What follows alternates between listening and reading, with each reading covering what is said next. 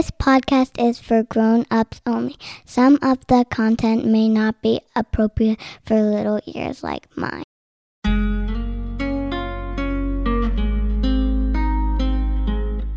I was there to serve the public. It didn't matter who they voted for, who I voted for. I was just there to serve.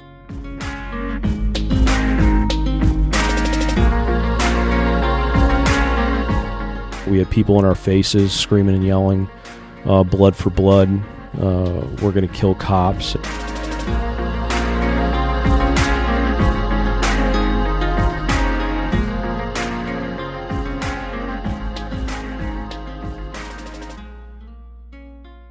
Welcome to Diakonos, A Cop's Calling. I'm your host, Anthony Weaver.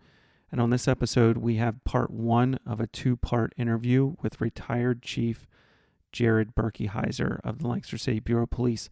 But before we get into that interview, I just wanted to take the time and really thank all of my supporters. I've been actually absolutely blown away by some of the feedback, comments, suggestions that I've received from both people who are on the job and people who are not in law enforcement. And I just can't express how much I appreciate that and appreciate the support, and how much it helps me know whether or not I'm getting after the mission of this podcast. One of those missions being just supporting and lifting up those in law enforcement, those who do a job that is extremely difficult, extremely challenging, extremely dangerous at times, and also just getting after the mission of being able to share the gospel of Jesus Christ and speak passionately to that end. So I just wanted to thank all of you who have reached out with very genuine comments and even pointers and suggestions to make this podcast better. I appreciate it, and I can't thank you enough. So without further ado, let's jump into the very first part of my two-part interview with retired Chief Jared Berkeheiser. My guest is recently retired and decorated police chief. He is a third-generation police officer in his family, and he has served for 30-plus years in law enforcement. This service began with 4 years as a United States Air Force security police officer, after which he was hired by the Lancaster City Bureau of Police in 1994. His service with Lancaster City Bureau of Police saw him hold assignments as a patrol officer, a member of the Lancaster City Drug Suppression Unit, the Criminal Investigation Division, and the Lancaster County Special Emergency Response Team. He was promoted through the ranks of the Lancaster City Bureau of Police and finished his career there serving as chief from November 2017 until October 2020.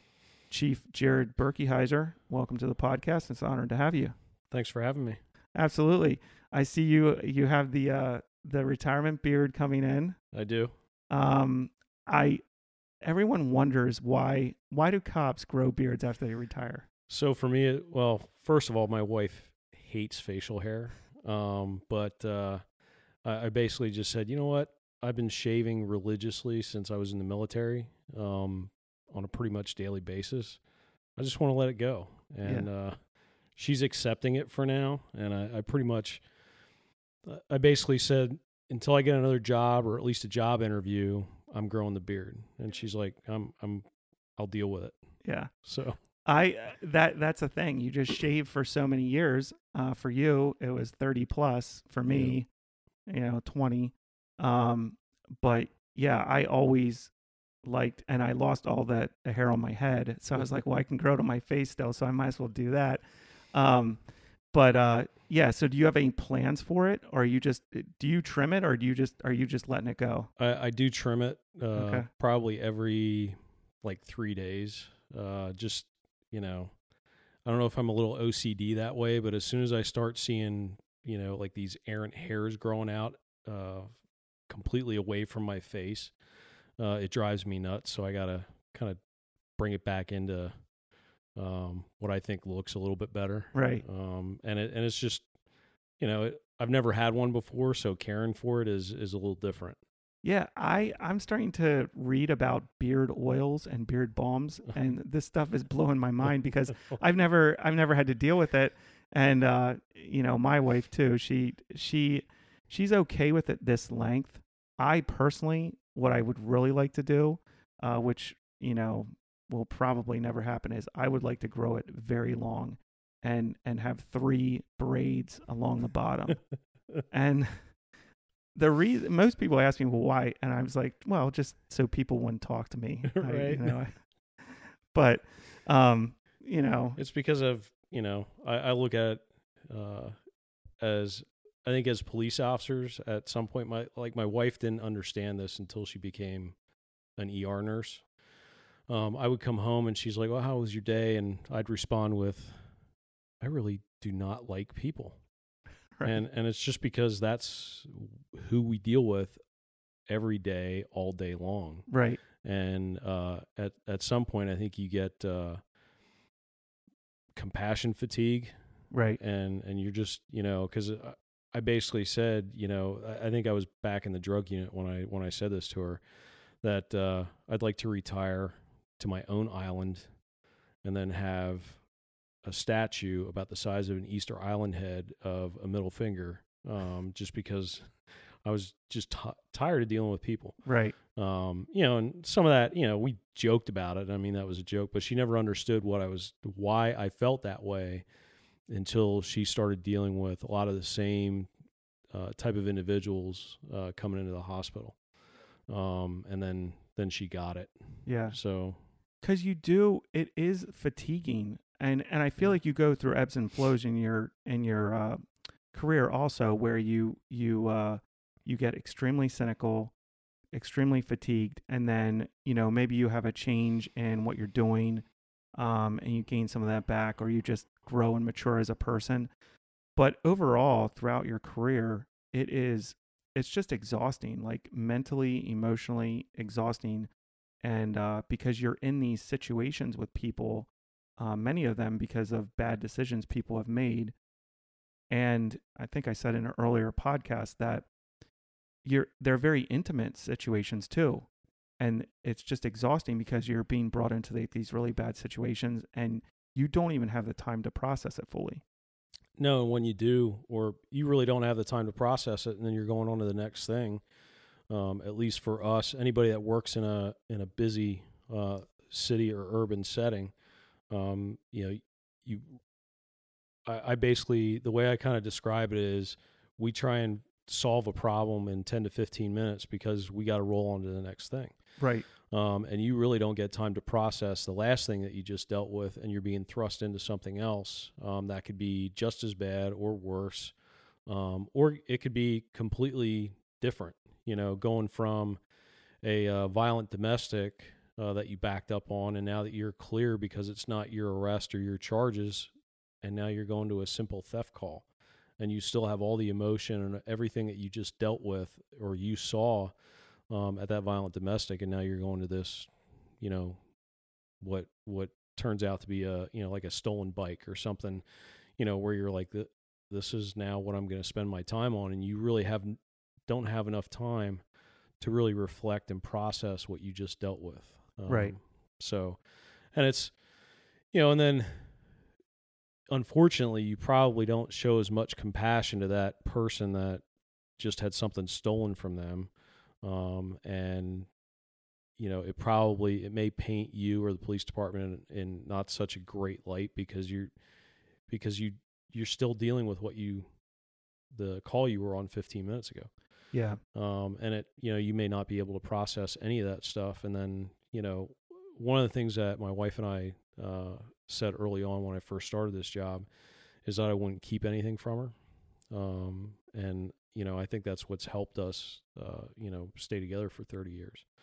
I think that's really key. I know, I've talked to my wife about how, I work with plenty of guys who do not tell their wives anything. Yeah. And I get it to a certain extent. You're maybe just trying to protect them from that level of stress and everything. But my wife and I had the same agreement. She knew everything that was going on at work, good, bad, ugly. Yep. I never went into like gory detail, but unless she asked me specific questions or, but still I tried to leave a lot of that stuff out of it. I mean, it was easier for her to understand a lot of that once she became an ER nurse, because she was working traumas at Hershey Medical Center, and she would see a lot of the same things that I saw as a patrol officer, Right. so, or even as a detective. So she, it was better, I think, for us. We were our own therapists, I guess you could say. Yeah. Like she could unload on me with what she saw that day, and I could unload on her. So it was certainly helpful. Yeah, and it's so. I think that's so the most important part of it for me. It was a way for me to just get this stuff out of my system. Yep. Because yeah, if I wouldn't have done that, I had enough of a hard time not, I had enough hard time even though I was doing that. Had I not been doing that, I don't know how well I'd be. I mean, some people would say I'm not very well adjusted right now, but I think it would have been worse had I not been having those conversations. Yep. Yeah. So retired life now, it's been several months, couple months. You adjusting, I'm adjusting. It's it wasn't a planned retirement. Right. I was looking at, sticking around for maybe another 3 or 4 years. There were certainly things that I wanted to accomplish that I hadn't accomplished yet. And I was kind of thrust into this retirement. So I had to deal with not only that aspect of it, but also the aspect of, there were certain individuals that were involved in my early retirement that I thought were friends of mine, because we hung out socially. Our families knew each other. Our spouses knew each other.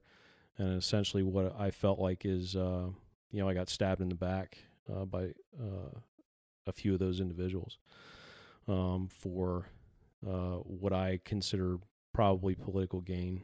Yeah. So that took me a little bit of time to adjust to. I think it brought me back around with my faith in God, because that's something I've struggled with throughout my career. Just because of the level of evil that I've seen, it certainly made me question my faith from time to time. And, unfortunately, I did have a pastor that would counsel me from time to time, and unfortunately he passed away, I think about 2 years ago, and I didn't have that individual to turn to, so I kind of just felt like I was floating out there, kind of on my own, and just again talking with my wife about some of that stuff, and with what's been happening, not only with my unprepared or my retirement, but also everything else that's happening in our country right now. She has certainly turned to her faith a lot more, and that's certainly helped me. And we met with a pastor a few weeks ago, and that was certainly helpful. So it's just it's been a journey.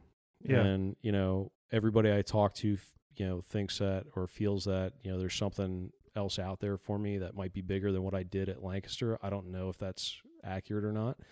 And right now I've placed it in God's hands, and he's going to show me the way to go.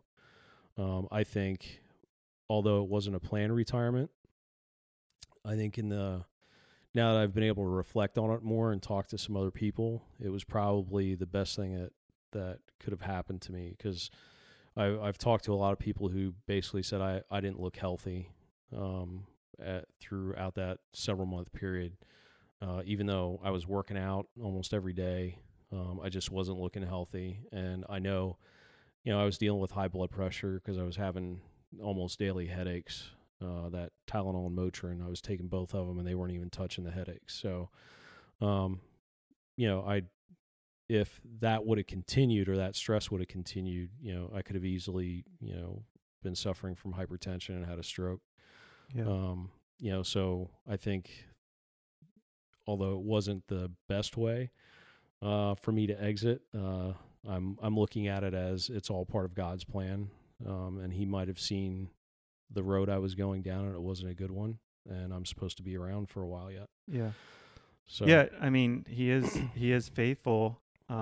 Even he's faithful to us even when we're not faithful to him. And so I think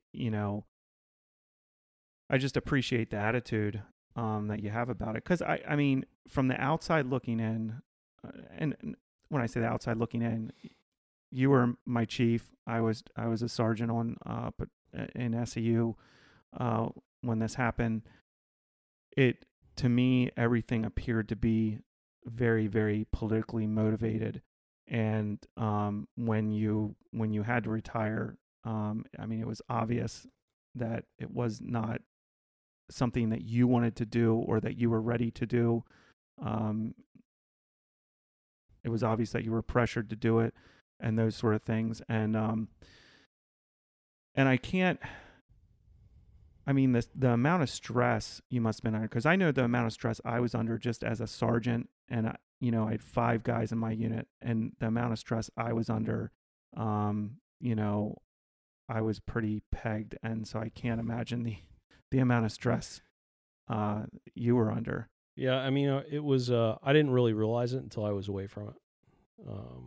I was lucky if I was sleeping 3 to 4 hours a night. And that sleep was usually pretty disruptive. It wasn't like a sound sleep, which isn't healthy either. And, it was just everything that was going on. Like, it was almost like a perfect storm. I was chief for roughly 3 years, and it was not, I didn't realize until I was away from it, all the stuff that happened in that 3 years, and what I was dealing with. Now I'm adjusting. It's, maybe I don't want to admit it, but I've watched more on Netflix than I ever have. Good, bad, or indifferent. Yeah. And I'm looking for certain things. I'm looking for, other jobs out there because, I'm only 50 years old. I know I have more to give, but I'm being very selective. Because I don't want to get into something I hate within 6 months, and 2, I don't want to walk into another political nightmare, just because, I dealt with that, been there, done it. Right. So can you just unpack a little bit what happened? So basically, we were dealing with the protests over the summer. They started with the George Floyd incident. Yeah, well, let's just start with that. Can you just talk about the George Floyd incident a little bit and your observations of that? And actually, I'll start even a little bit before that, because we were dealing with, this COVID-19 pandemic. Mm-hmm. That back in, the February, March timeframe, nobody knew a whole lot about it. And, it was reported that it could be the worst thing ever. And we didn't know how. Nobody knew any information. Nobody could tell us how to best prepare to stay safe from it. So, for about 2 months or so, I was working easily 14, 16-hour days, just trying to figure out as much as I could and keep everybody safe from that end of it, because how do you do police work without getting into contact with people? That's impossible. And I was making decisions that, I had difficulty dealing with or sleeping with, because in a sense I felt like, I was making a decision that only God should be making. When I started reducing our responses to certain medical calls, and,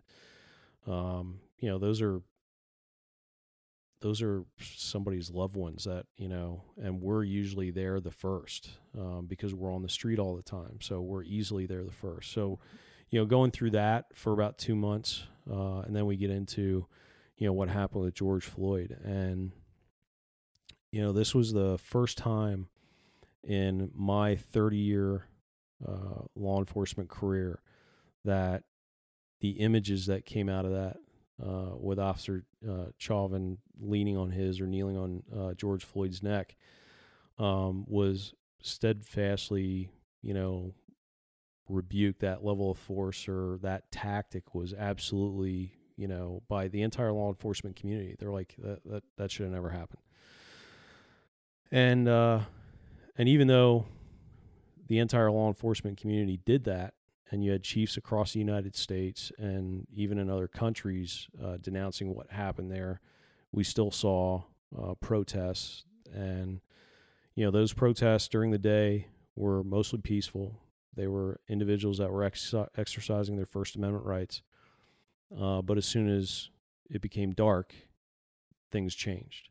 The people there changed and everything. And, we started seeing that first in Minneapolis and then, in Milwaukee, Wisconsin and Los Angeles and New York. And then it came to Lancaster. And what we saw, or what I experienced in Lancaster, was, we kind of looked at it in the beginning as, well, this is just going to be another one of these, I don't want to kind of do-gooder type of, protest where people stood down at Penn Square, with signs and, right. As cars drove by, they honked and all that kind of stuff. And then out in front of our police station, we weren't expecting, first of all, this wasn't like a normal protest. We didn't have individuals that reached out to us and said, hey, we're planning to have this protest on this date. And then we could provide them with guidelines on how to do it safely so people could exercise their First Amendment rights and not have any contact with law enforcement. And we could make sure that they stayed safe. And then if any counter protesters showed up, we'd address them as well. None of that happened. These were all like social media posts and events. And there was nobody willing to take ownership over the protests. Which was part of the plan.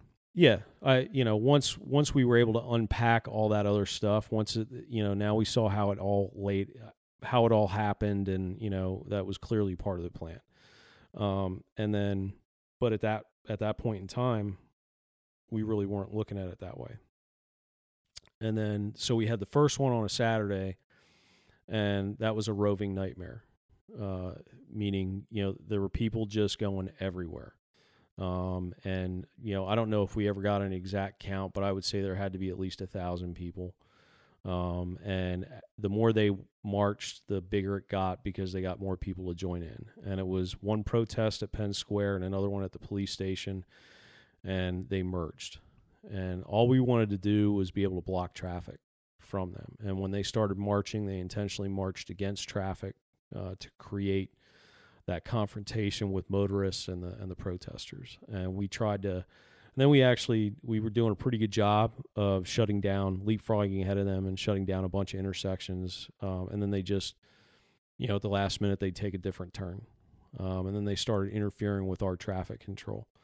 They were trying to do the traffic directions. Somehow they, at different construction sites, they picked up orange cones and started throwing them around in front of cars and all kinds of stuff. So, and after, I think it might have been that night, or maybe it was a couple days later, I had made a post on my social media, on my Facebook, about what I had dealt with that day and what we all dealt with.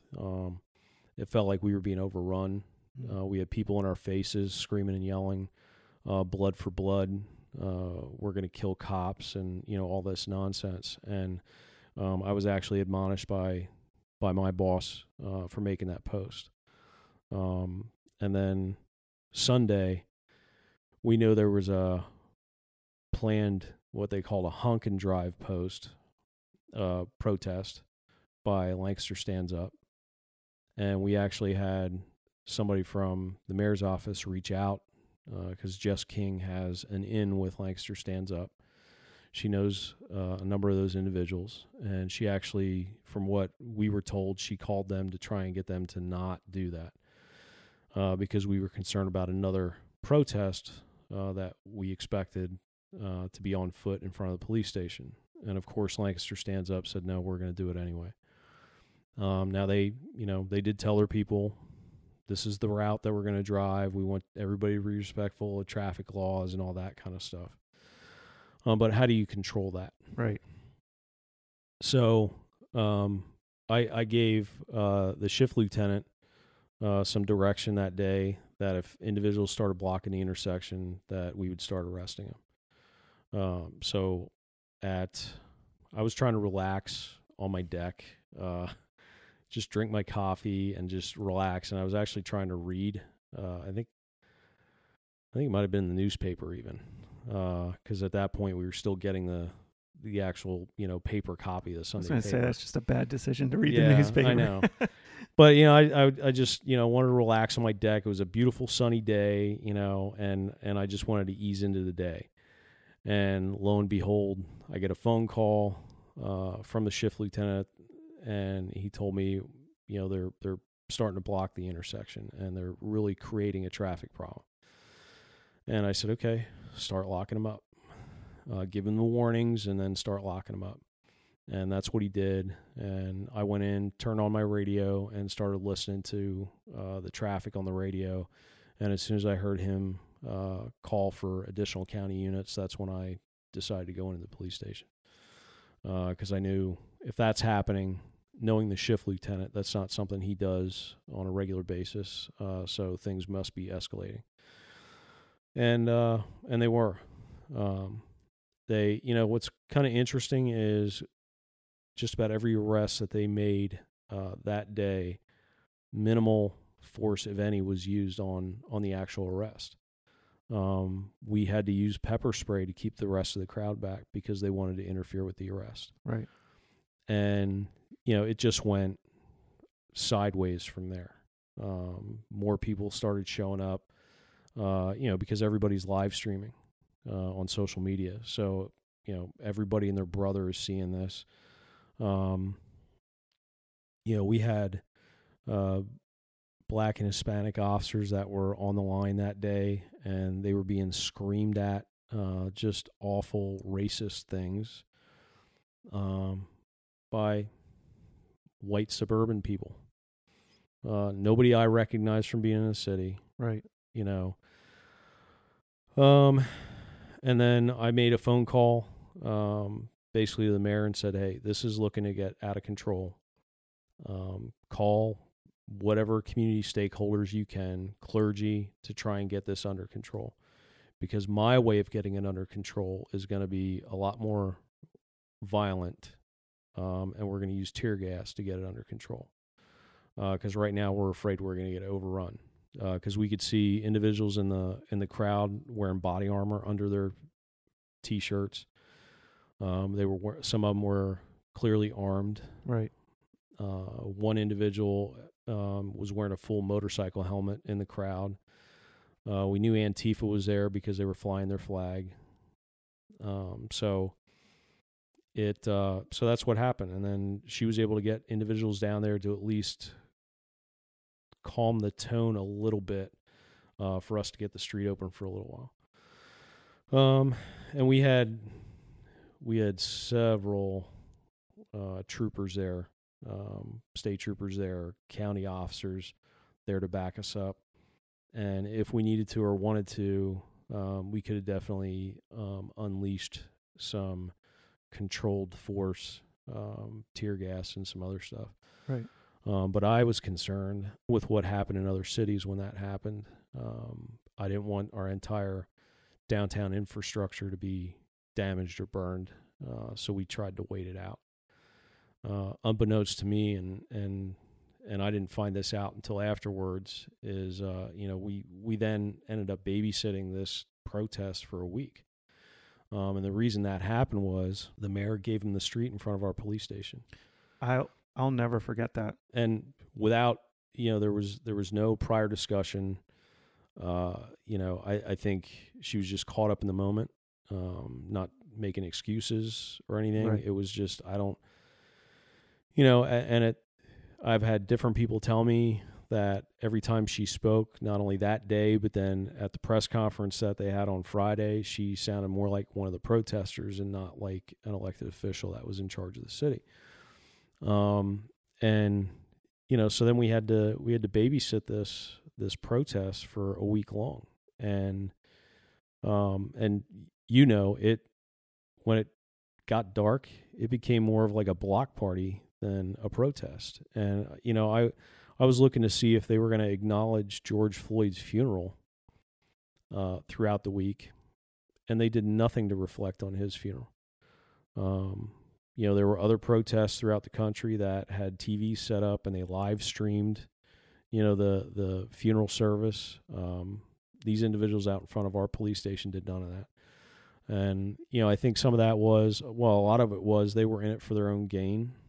Two of the individuals weren't even from the state of Pennsylvania. Right. So, yeah, it just turned into this complete and utter, garbage dump or dumpster fire. It was nothing I've ever seen before in my career. We've had many riots before in Lancaster, and this was just completely different, and the dynamic was different. We even tried to meet with individuals who emerged as leaders in this movement, and they didn't have a rational thought between them on what they wanted, or, actually a couple of them couldn't even speak to what they wanted related to Lancaster because they weren't from here. Right. They thought we controlled the prison. Well, clearly we don't. They thought we controlled, one of the protesters wanted more STEM classes in school or in after school programs. Well, that's not something the police department can control. Right. So it was really strange. So trying to sit with them in a meeting and get some kind of resolution was next to impossible. Right. And I think to me, it appeared that what they really wanted was to be able to do whatever they wanted to do. This idea that, defund the police, get rid of the police, that was kind of like ran sure through the crowd. Yeah, and it wasn't until I think what I found out later on, and it was just because there was so much information available online that an individual that was involved in the Minneapolis police station takeover, where they burned the station, they actually did their own after action report, and they laid out in that information that they shared how they did it real time, what they were doing on social media. And when I read that and saw that they created a base of operations, almost a headquarters for the protesters to provide them water and snacks and other food and first aid and all that kind of stuff, I'm like, well, that's exactly what happened here in Lancaster. Within a half a block from the police station in the 100 block of North Prince Street, they did the same thing. Right. They created a headquarters to resupply their protesters. And then they had, to this day, and especially with what happened after our officer-involved shooting, to this day, I still believe they were trying to take over our police station throughout that week period. It's just I think we did a good job, and I know it was difficult at times. We did a good job with connecting with some of the individuals that were sort of involved, but not as committed to violent takeover as some of the other ones were, and they actually helped keep things under control. We sent officers out to speak to people. Now, again, we saw that crowd changed as soon as it got dark, so that was impossible to do it after dark, and it wasn't safe for us to do it. But I to this day, I believe absolutely they were looking at a way throughout that week time period, a way to take over our police station. Which is also why it just became extremely dangerous too. Like just letting them do that. And we're a 24-hour, 7-day-a-week operation. You're affecting how we operate. Yeah, absolutely. You affected how our officers could get into work, leave work to go home. Right. They were constantly harassed throughout that week period, and even after. I mean, all summer long they were harassed walking to, their parking garage to go home. Right. And it affected too just even how we operated as a police department, getting officers, uniformed officers in cruisers back and forth, getting prisoners in. And I think that was all it was part of it. That was all part of their plan. And right. And unfortunately, the politicians allowed that to happen, and they Right. didn't do a good enough job at controlling some of that narrative. And it comes down to a city our size. Other than the mayor, all the other politicians that sit on city council are part-time. The other thing that we had working against us is you didn't have a lot of leadership there from the Black or Hispanic community, and because they were concerned about the pandemic, it was hitting their communities harder than anybody else. So they were absolutely concerned about the pandemic, and you didn't have that voice of reason and people with life experience to help direct them or provide them assistance in their movement. And that was part of the problem. And I even had Reverend Forbes, he even said that, that's one, and Reverend Bailey, who, isn't exactly a fan of the Lancaster Bureau of Police, but, he said that, the problem is we're not leading these young people on how to do this the right way, and his explanation was we can't do it this way. We have to do it at the voting booth. Right. That's how you get change to happen. So, we were dealing with all that. It was essentially, kind of what the word I used for what happened at the Capitol on January 6th. I mean, it was a perfect storm of different things that came together at one time. And, it was also an election year. Right. So. And one of the disgusting parts about the whole thing to me, and you touched on it, was when the mayor, stood on the police station steps and told the crowd, "We want you to have the street." That was completely demoralizing for the officers in the department, because she was encouraging people to break the law. And then the other demoralizing thing was we had a member of city council who was involved in these protests, claimed that he was trying to help, but he was kind of always down at the safe house. Every time he spoke to the crowd, he would whip the crowd up, talking about revolution and those types of things. Yep. And I mean, he's an elected official on city Sure. council in the city, and that was Yeah, it's kind of politicians have to use their words. Anybody who is recognized as a dynamic speaker, they have to use their words very carefully. Anytime you start talking about revolution means bloodshed. That's what happened in the Revolutionary War in this country, So when you start using words like "this is our revolution" and that kind of stuff, those are words that I don't care who says them. You can be Democrat, Republican, Independent, or just a dynamic speaker. But anytime you start using words like that, it can whip anybody into a frenzy that's leaning that one way or the other. Right. It's just not a good thing, especially from people who are supposed to be leaders in the community. right. And I remember, being in full gear in one of the stairwells of the police station. I was part of a team at that point. They were like because you were out in the crowd, and I believe, the mayor was, and some other people that we were concerned about. You were addressing the crowd. I don't remember what day that was. But this city council member gets on stage and drops the F-bomb, talks about revolution, and the crowd just went crazy. And we're hearing this live. I just couldn't believe it. Yeah. And then on top of that, none of that's getting reported in the news. Right. The only thing that's getting reported in the news is, how we're terrible and these protesters are Right. doing nothing wrong.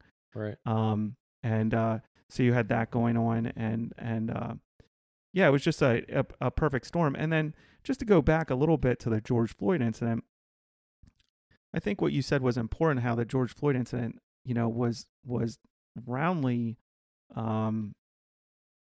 just pretty much, I don't remember hearing any law enforcement official of any rank saying that was okay. Right. The the thing that bothered me about that is it was immediately turned into a race issue. And people that asked me about it, I would tell them it very well could be a race issue, but we don't know. We don't know that it is.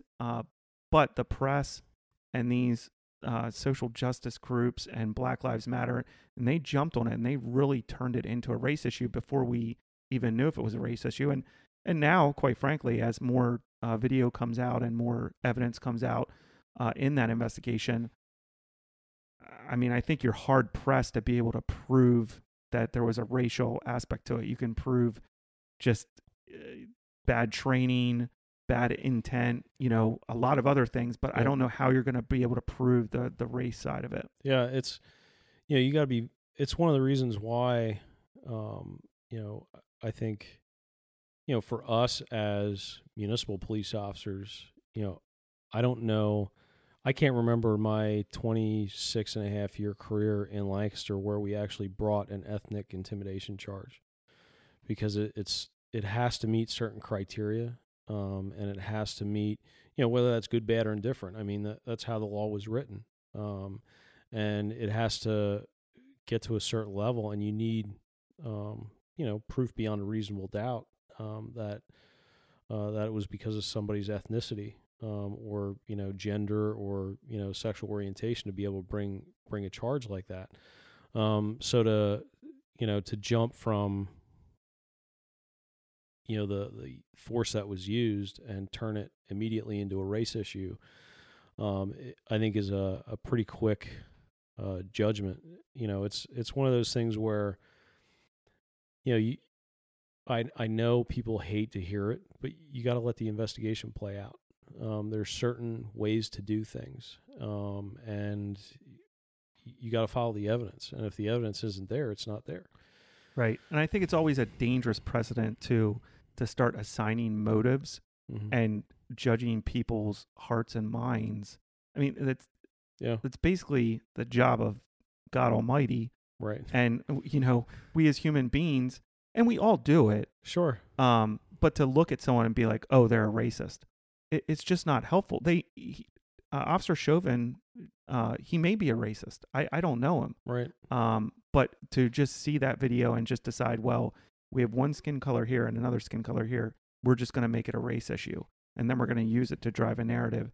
And then we're going to completely politicize it in these police departments. And we saw it across the country where, police departments were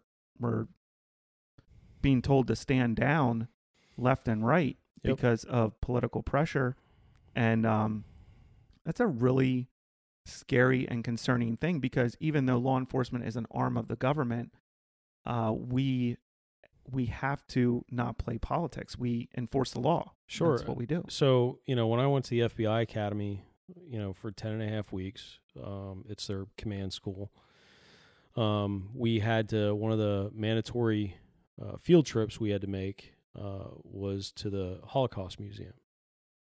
So we go to the Holocaust Museum, and we're assigned a tour guide who's actually a survivor of the Holocaust. And the first place they take us to is a photograph of a local police officer. I believe it was a Berlin police officer standing right next to an SS trooper. And the example there is, this is what happens when local government does not do their job and allows this type of thing to happen and doesn't question it. So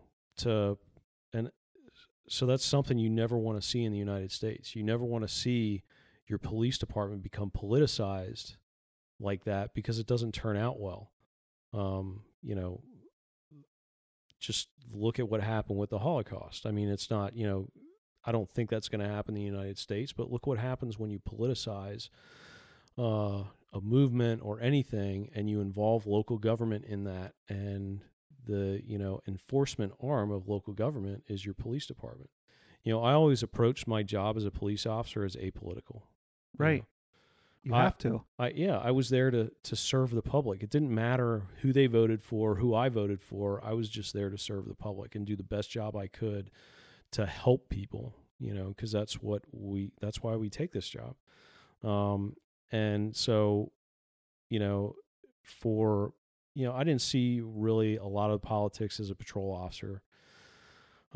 Started seeing a little bit more of it when I became a union official, was president of the union and that kind of stuff. So I saw more politics there. And, as I gained rank, sergeant, lieutenant, captain, and of course, chief, that's when you start seeing more and more politics come into play. But, one of the things that I always wanted to do as the chief was trying to be that buffer between the politics and the officer on the street, because that officer on the street shouldn't have to worry about that. Right.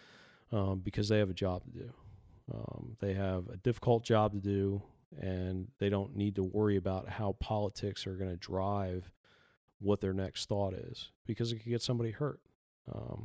So, it's just, I think we are in a dangerous time right now in this country. And, right. I feel really sorry, or not sorry for, I feel bad for that officer that's pushing a cruiser right now. Yeah, I have nothing but respect for the officers that are doing that, because, like you said, I think any good leader, regardless of what rank they are, is going to try to push back against and be that buffer, so that his men and women that are under him can do their job without worrying about it. Right. The problem is now it's so rampant that your guys on the street and gals on the street, how can they not think about it? Oh yeah, I mean, well, they're inundated with it. Right. So, mainstream media, social media, I always tried to tell everybody, just if you can, get off of social media. Don't, because either that or, whatever groups that you're, because, I saw it for myself. I was following all kinds of different pro law enforcement groups, and I was being inundated by bad information, just awful stuff to read and look at on a daily basis, besides, what we were dealing with through the mainstream media. Officers being shot, officers being killed in the line of duty, all that information. From the pro law enforcement side. As training or as training, or as just to get the word out, because, the mainstream media doesn't carry it. Right. Just yesterday, a Toledo police officer was killed in the line of duty. Mm-hmm. Not that I watch a whole lot of mainstream media anymore, but I didn't see it mentioned at all in the mainstream media. So, they're still talking about the riot at the Capitol. Right. And I also, I stopped. I mean, I was always on like Police One and following all these stories and watching these videos and just trying to stay sharp tactically. But yeah, towards the end of my career, it got to a point where I was like, these videos are not helping me, my mental health. Like, I mean, you want to stay you want to stay connected, but you want the information to make yourself a better officer, a better supervisor. But, with the deluge of information that is at fingertips right now, it's just a little crazy. Yeah. And it also wasn't helping my hypervigilance. No. Over the last like several years that I was on the job that I was dealing with, I realized it was not helping that at all. And no. It's like that getting that balance to be able to watch that stuff and get that training, but not get it to the point where it's affecting you. Yeah, at some point you got to turn it off. Right. You just got to get away from it. Right. So you've been kind of serving people for 30 years, and correct me if I'm wrong, were you a volunteer firefighter at some point? Yeah, I started as a junior firefighter, I think like 14. Okay. As soon as I could. And where was that at? Womelsdorf. And that's where you grew up, That's right? where I grew up, yep. It's Berks County. And describe that town. It's a town of about 2,000 to 3,000 people. Okay. Now it's, the dynamic of the town has changed. They're seeing a lot of single family homes turning into rental properties and, being split up into apartments. Same kind of thing that we saw in Lancaster. But it's a, it's a bedroom community, or it was, surrounded by farmland. The next closest town was about 5 minutes away. Right outside of town, was the Bethany Children's Home, which is, it was an orphanage at one time, and then it turned into a juvenile placement facility, because I had family, I guess it would be like a second cousin and her husband. They actually were house parents at Bethany Children's Home for years. Okay. And I went to school with a lot of the kids that were at Bethany Children's Home, Okay. which Bethany Children's Home was a diverse, population. So, and that's actually where my dad and my grandfather were police officers. In Wilmersdorf. In Wilmersdorf. My grandfather was actually what they called a special police officer, a reserve police officer. So he was a volunteer. I remember, phone books, when we actually used to get phone books, they had vinyl covers to them that was basically bought ad space. So it was to protect the phone book. And on the inside of that vinyl cover, it had my grandfather's name and actually a couple of his brothers' names. And they all served either in the Korean War or World War II. My grandfather served in World War II. And their home phone numbers to be called as, reserve or special police. So they were actually, a lot of them were fire police with the fire company, to direct traffic. And then when they had special events like carnivals and stuff like that, they would arm up and, So that's what I was going to ask you. They were armed then and everything? Yeah. Did they have any training they went through, or they No. pretty much... No. And actually, if I remember right, when my dad went to the police academy, he actually started work as a police officer before he even went to the police academy. Okay. And because he started so early in his career, working part-time, he could have been grandfathered in and not had to attend the police academy, because he had already been working for, I think, a few years. But he wanted the training and he wanted the education, so he went to the police academy. So your dad then, how big was the police department, like the paid members of the police department? The paid members of the police department. So when my dad became a full-time police officer, they no longer had the reserve police officers, because Pennsylvania changed the law and, they didn't allow that anymore. And so I think they had, at that point in time, I want to say 3 full-time officers and the rest were part-time. And they had almost 24-hour coverage of the borough. And the police chief, I considered him like an uncle. Like, he would always stop by the house. I would climb up on his lap as a little kid and sit there. And, I always wanted to listen to them talk shop. But after a while, they'd kick me out of the room because they were going to talk about stuff that they didn't want me to hear. Right. Stuff that was going on in town. And, so I was around it my entire life growing up. So it was, my mom gave me a picture when I turned 40. My wife included in my 40th birthday party of me sitting on a big wheel at like 3 years old wearing a police hat.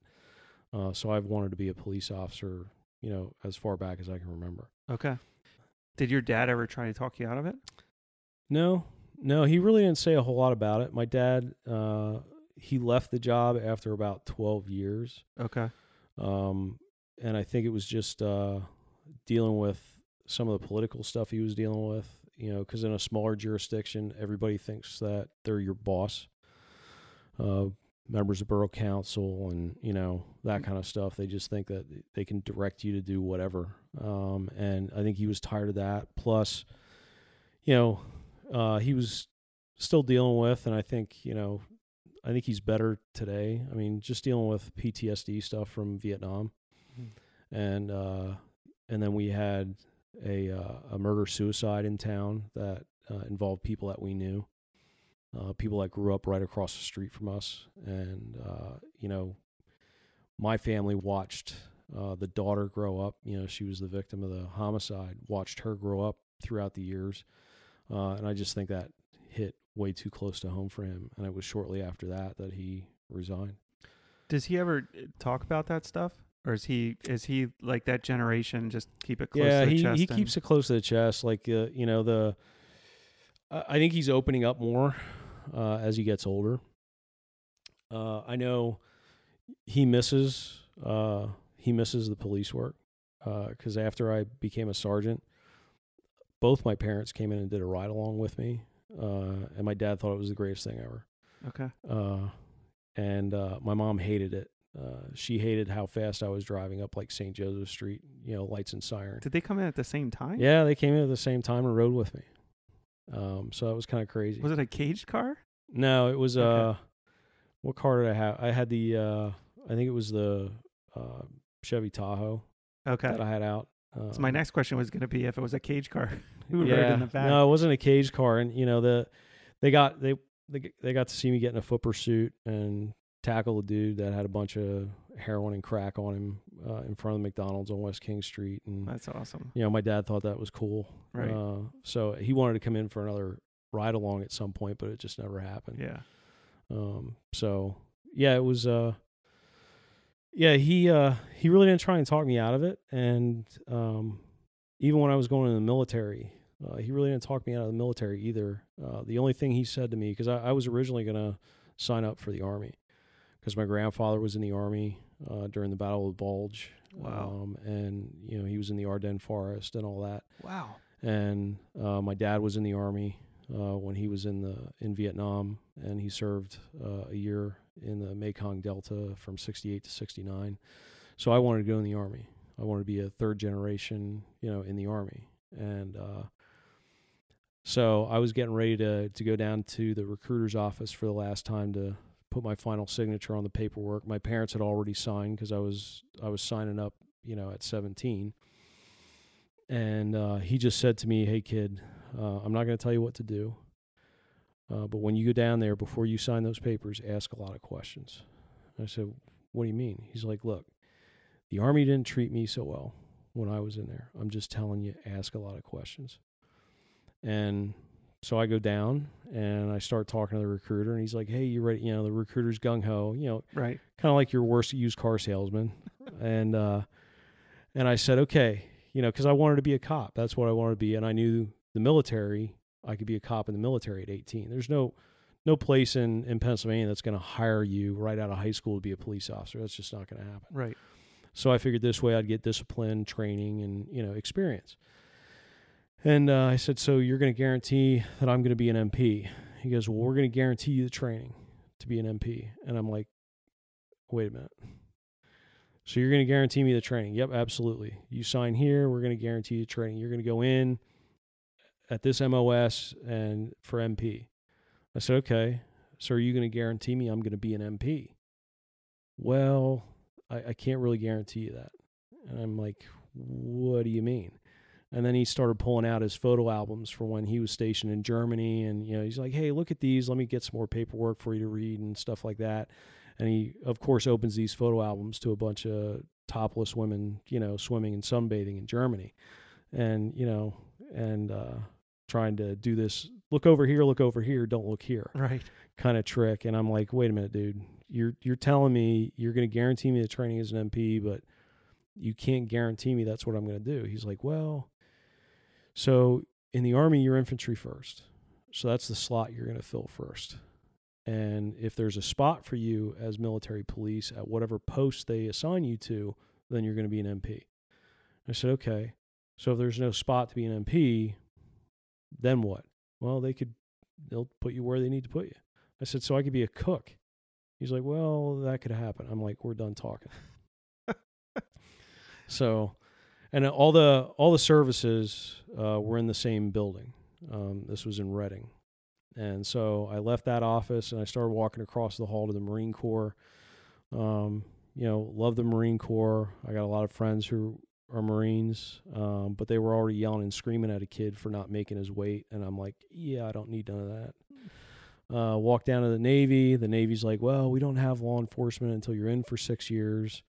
We have the shore patrol, but that's a duty that you hold. At least back then it was." So I landed at the Air Force, and they're like, "Yep, we can guarantee you to be security police." So that's what I did. What was that like? Did you just basically work a post then? Yeah, Or were you like patrolling? No, I was working the missile field in Montana. So back then they had the Strategic Air Command. So everything nuclear was assigned to the Strategic Air Command, and the vast majority of SAC bases are northern tier. So I ended up in Montana, and back then there were 150 to 200 missiles, nuclear missiles in the ground in Montana. Wow. So that's what I did. I worked out in the missile field. I would go out for 4 days and respond to alarms at missile silos. So I stayed at a launch control facility, which was about maybe 3 to 4 acres in size, with a building with an on-site cook. We had satellite TV, pool tables for, weightlifting equipment, snow removal equipment, because, it snows in Montana and sometimes a lot. Right. And we had a armored vehicle, and our alarm response vehicle was a 4x4, like a Blazer or Bronco or a Dodge Power Wagon. That's what we used for a 2-man team to respond to a missile silo. So every launch control facility, and that's the facility that had 2 officers that were 3 stories underground, and they were in charge of the launching of the missiles, just like you saw in movies. Right. And like War Games or The Day After, it was, and what they sat in was like a capsule that was suspended by shock, so it was supposed to be able to take a direct hit from a nuclear weapon. So each launch control facility had 10 missile silos assigned to it, and all those missile silos are alarmed.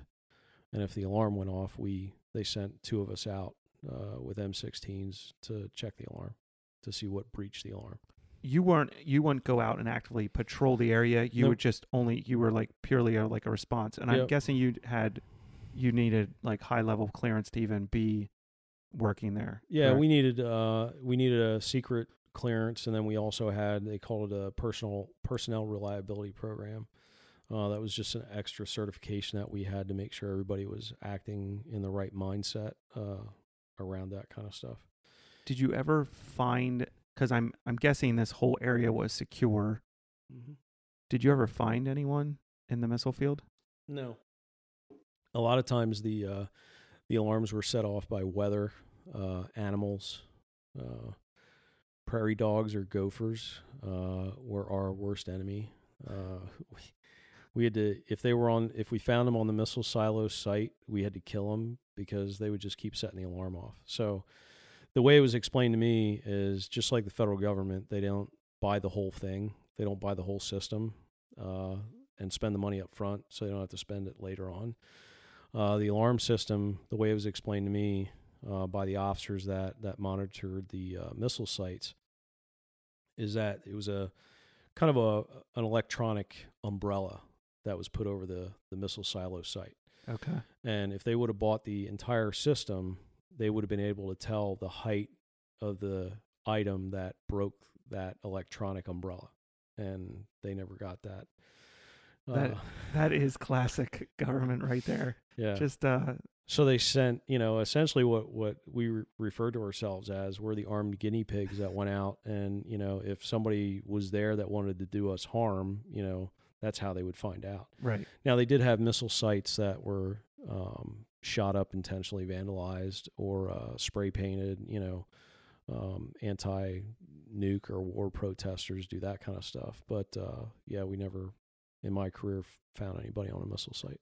So what were your rules of engagement? Like, if you would go out and you'd see someone messing with a missile site, what were you allowed to do? So they were in an unauthorized area, and just like the signs say on areas like that, if you don't follow commands, deadly force could be used.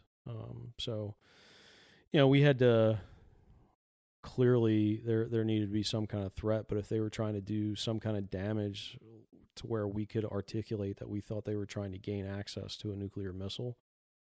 So basically you had to be able to articulate Right. why you can't just go out there and kill on site or anything like that. Yeah, because we practiced different scenarios, because that's the other thing that we did. We had just like in police work, we had supervisors. The supervisors would set up exercises for us, and we didn't know it was an exercise.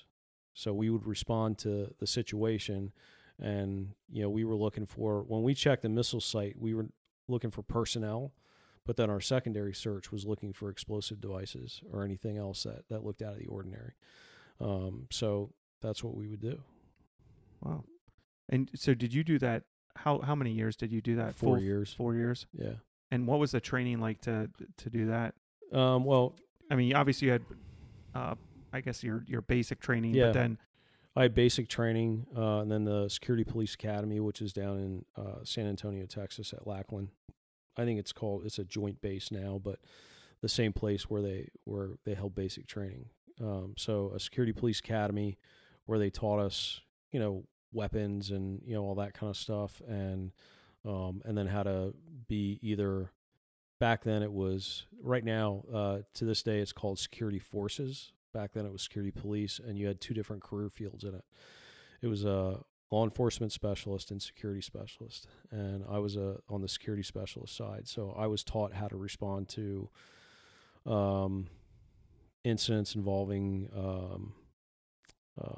weapon storage areas where they stored either nuclear weapons or other weapons, missiles and that kind of stuff. Okay. For aircraft.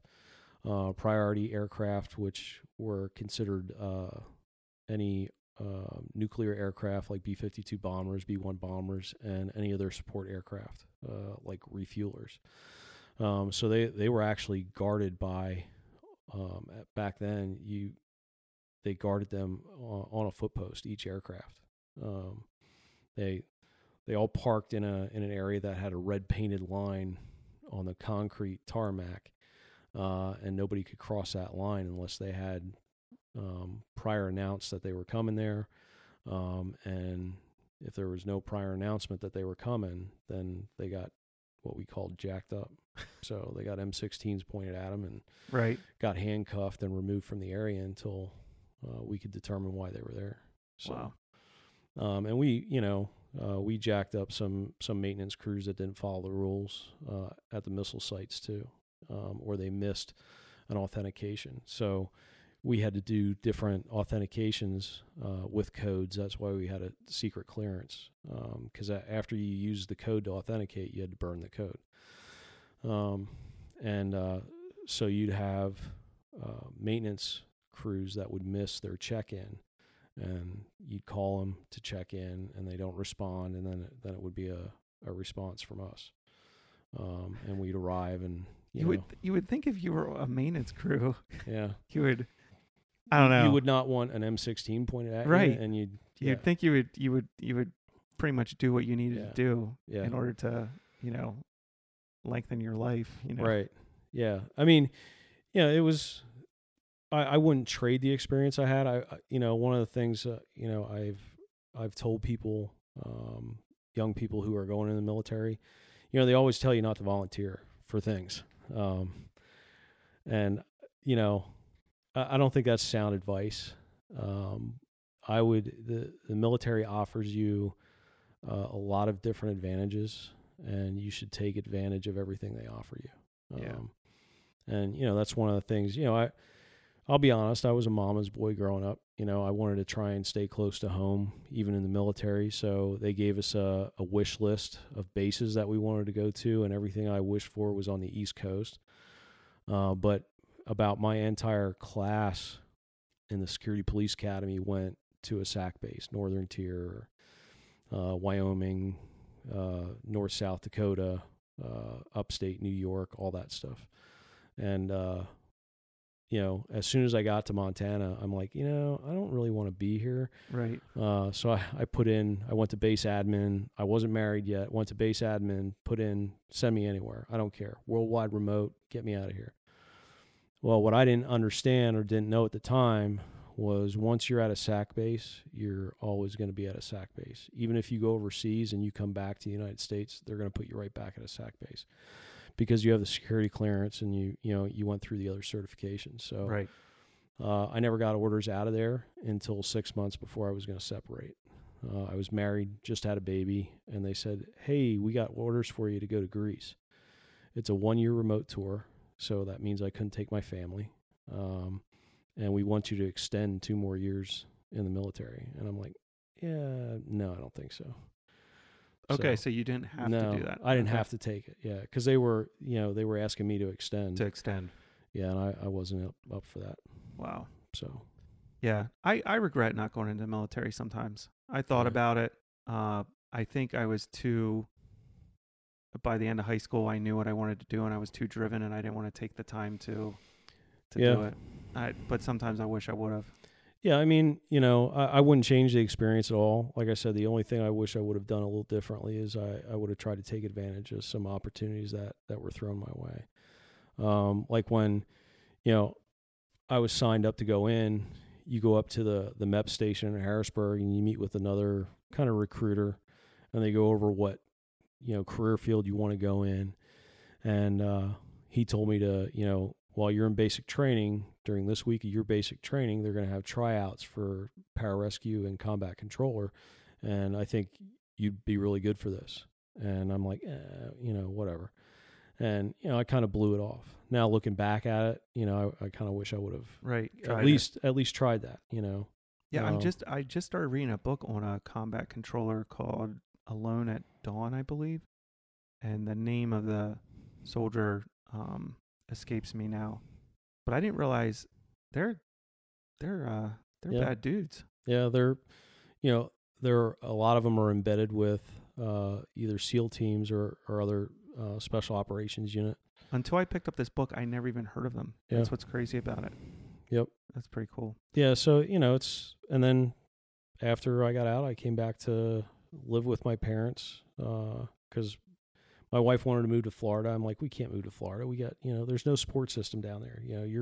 Your parents live in Montana. Mine live in Pennsylvania. We don't know anybody in Florida. So we moved to Pennsylvania, moved in with my parents. That was interesting.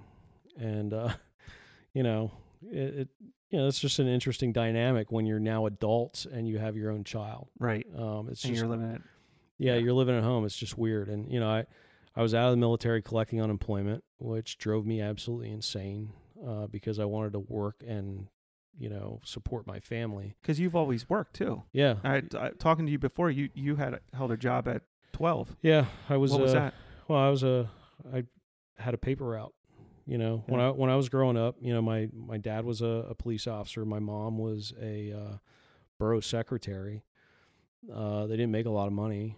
I'm one of 3 boys. I'm the oldest, so we went through clothing like crazy because we were all nuts. And food too. Yeah, and food and all kinds of stuff. And it's one of the things that I talk about when people try and say I suffer from white privilege. My parents were not made of money when I grew up. Right. My brothers had hand-me-downs. I can remember going shopping at the Goodwill when I was younger. I mean, I remember my mom sewing clothes for oh, us. yeah. I had 2 brothers also. Yeah, she sewed patches in my pants. I would tear jeans up and she would sew them and sew patches in them and all kinds of stuff. Like it was, because I was, we played kickball at recess on blacktop and I'd be sliding, into home plate, that kind of crazy stuff. So, but, I wanted to provide for my family. And so collecting unemployment drove me nuts. But I was making more on unemployment here. I thought, I guarded nukes when I was in, the military. I should be able to get out and get a high paying, security job until I become a police officer. Yeah, that doesn't happen. I tried getting a job with a uniform security guard company, and you're essentially a warm body in a uniform, right, making minimum wage, and I was making more on unemployment.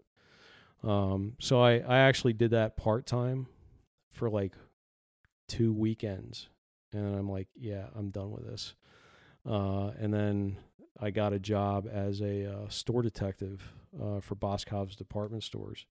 Here in Lancaster? No, it was in Sinking Spring. Okay. So they had a standalone store. It was called Boscov's West in Sinking Spring back then. So, and in 2 to 3 months, they made me manager. So at 22 years old, I was already hiring and firing people, which was a little different. But helpful. but helpful. Yeah, it was just. But I also knew after doing that for a while, it was I enjoyed catching shoplifters. Like it was, it was fun. And actually, catching employees who were stealing from the company and all that stuff. But I knew that's not what I wanted to do for the next 20 or 30 years. Right. And because, retail, it all depends on the profit and the bottom line. Right. And, because I would watch the store manager watch the computers and compare them to the other Boscov stores that were owned, and to see what the daily profits were. And she would drive herself nuts looking at this stuff. And I'm like, this is an environment I want to work in. So, I continued applying for different police jobs throughout, the South Central Pennsylvania area. So you pretty much were willing to take whatever department took you. Yeah, and it just so happened I was running with the fire department at the time too. As soon as I came back, I joined back up with the fire department, and a buddy of mine that I graduated high school with, he was still running with them, and he said, "Hey, my brother's a chef over at this restaurant in Lancaster," and back then it was called Rockneys. It was right on the corner of Orange and Plum. Mm-hmm. And back then it was actually a pretty decent restaurant. Kind of turned into a bad one after that. But he said, "Hey, my brother says Lancaster City's hiring." And I'm like, "Oh, really?" So I came over and filled out an application in HR. Because, back then you actually had to fill out, a paper application with pen. And, right. And when I got in there, they were actually looking for firefighters too. So, you could check police department or fire department. Did you check both? No, I didn't check both, but I was thinking about it. I'm like, maybe this, being a fireman would be pretty cool, paid fireman, because I enjoyed doing it as a volunteer. Right. But I always had my heart set on being a cop, and and they hired me. I took the test twice, scored high both times, and it was on the second one that they hired me. And I also tested for the state police, but I tested for them twice as well, and I tested, I think, pretty decent, if I remember correctly, for them. And back then they were under a consent decree to hire more minorities, so they actually had two lists, one for white Caucasian, males, and one for minorities. Never got any further in their process. And then after the second time I tested, I was actually in the academy for Lancaster when I got the call for my oral interview for the state police, and I turned them down. How long was the academy for Lancaster City? Probably about 4 months-ish. Okay. I mean, I got hired on, my hire date was May 9th, and we went to the academy 2 weeks after that.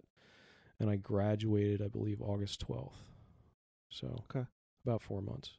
So obviously you worked several different positions there in the city, several different areas within the department. What was your favorite position in the department? So I'd say the jobs I enjoyed the most were, I really liked doing the drug work. When I was doing it. But after about 4 years, I had enough of it. Right. Because I was, how many dirty houses, roach-infested houses can you go into? And, you walk out feeling like you got stuff crawling all over you.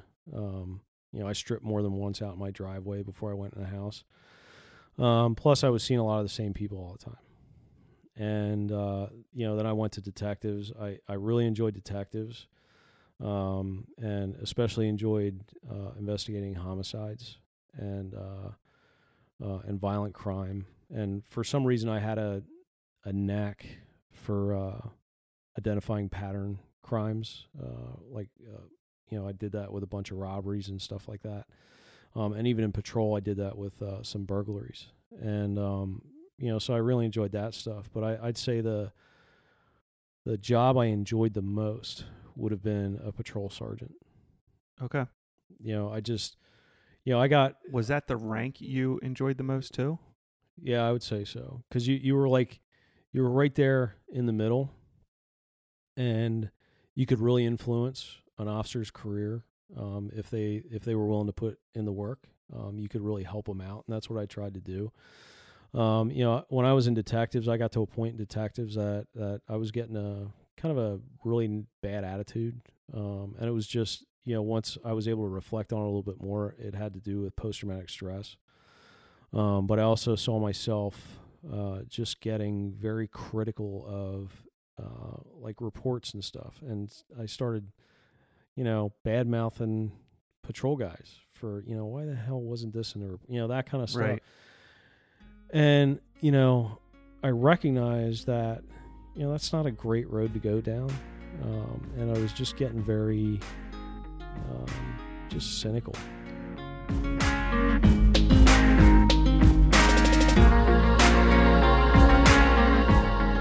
That concludes the first part of my 2-part conversation with retired Chief Jared Berkeheiser. I hope you join us next week for the second part, where he continues to talk about the ongoing effects the job had on him and some other things he was involved in while he was a police officer, holding several different ranks up and including the chief of police with the Lancaster City Bureau of Police. I wanted to take this time again to thank you for your support. If you are interested in just getting exclusive podcast updates and maybe audio teasers of upcoming episodes, make sure you sign up and subscribe for my podcast emails on the website. The link to that website will be in the description of this episode, and you can also find that on Facebook. If you go to the Diakonasa Cops Calling Facebook page and click on the Learn More tab, it'll take you to a very elementary website, but on that website you can sign up for emails that just give you updated information about the podcast and exclusive audio clips, things of that nature that other people are not getting. So I appreciate you for your support, and for those of you in law enforcement, kick up the dust in pursuit of the lawbreaker. Do it. I appreciate you. Till next time.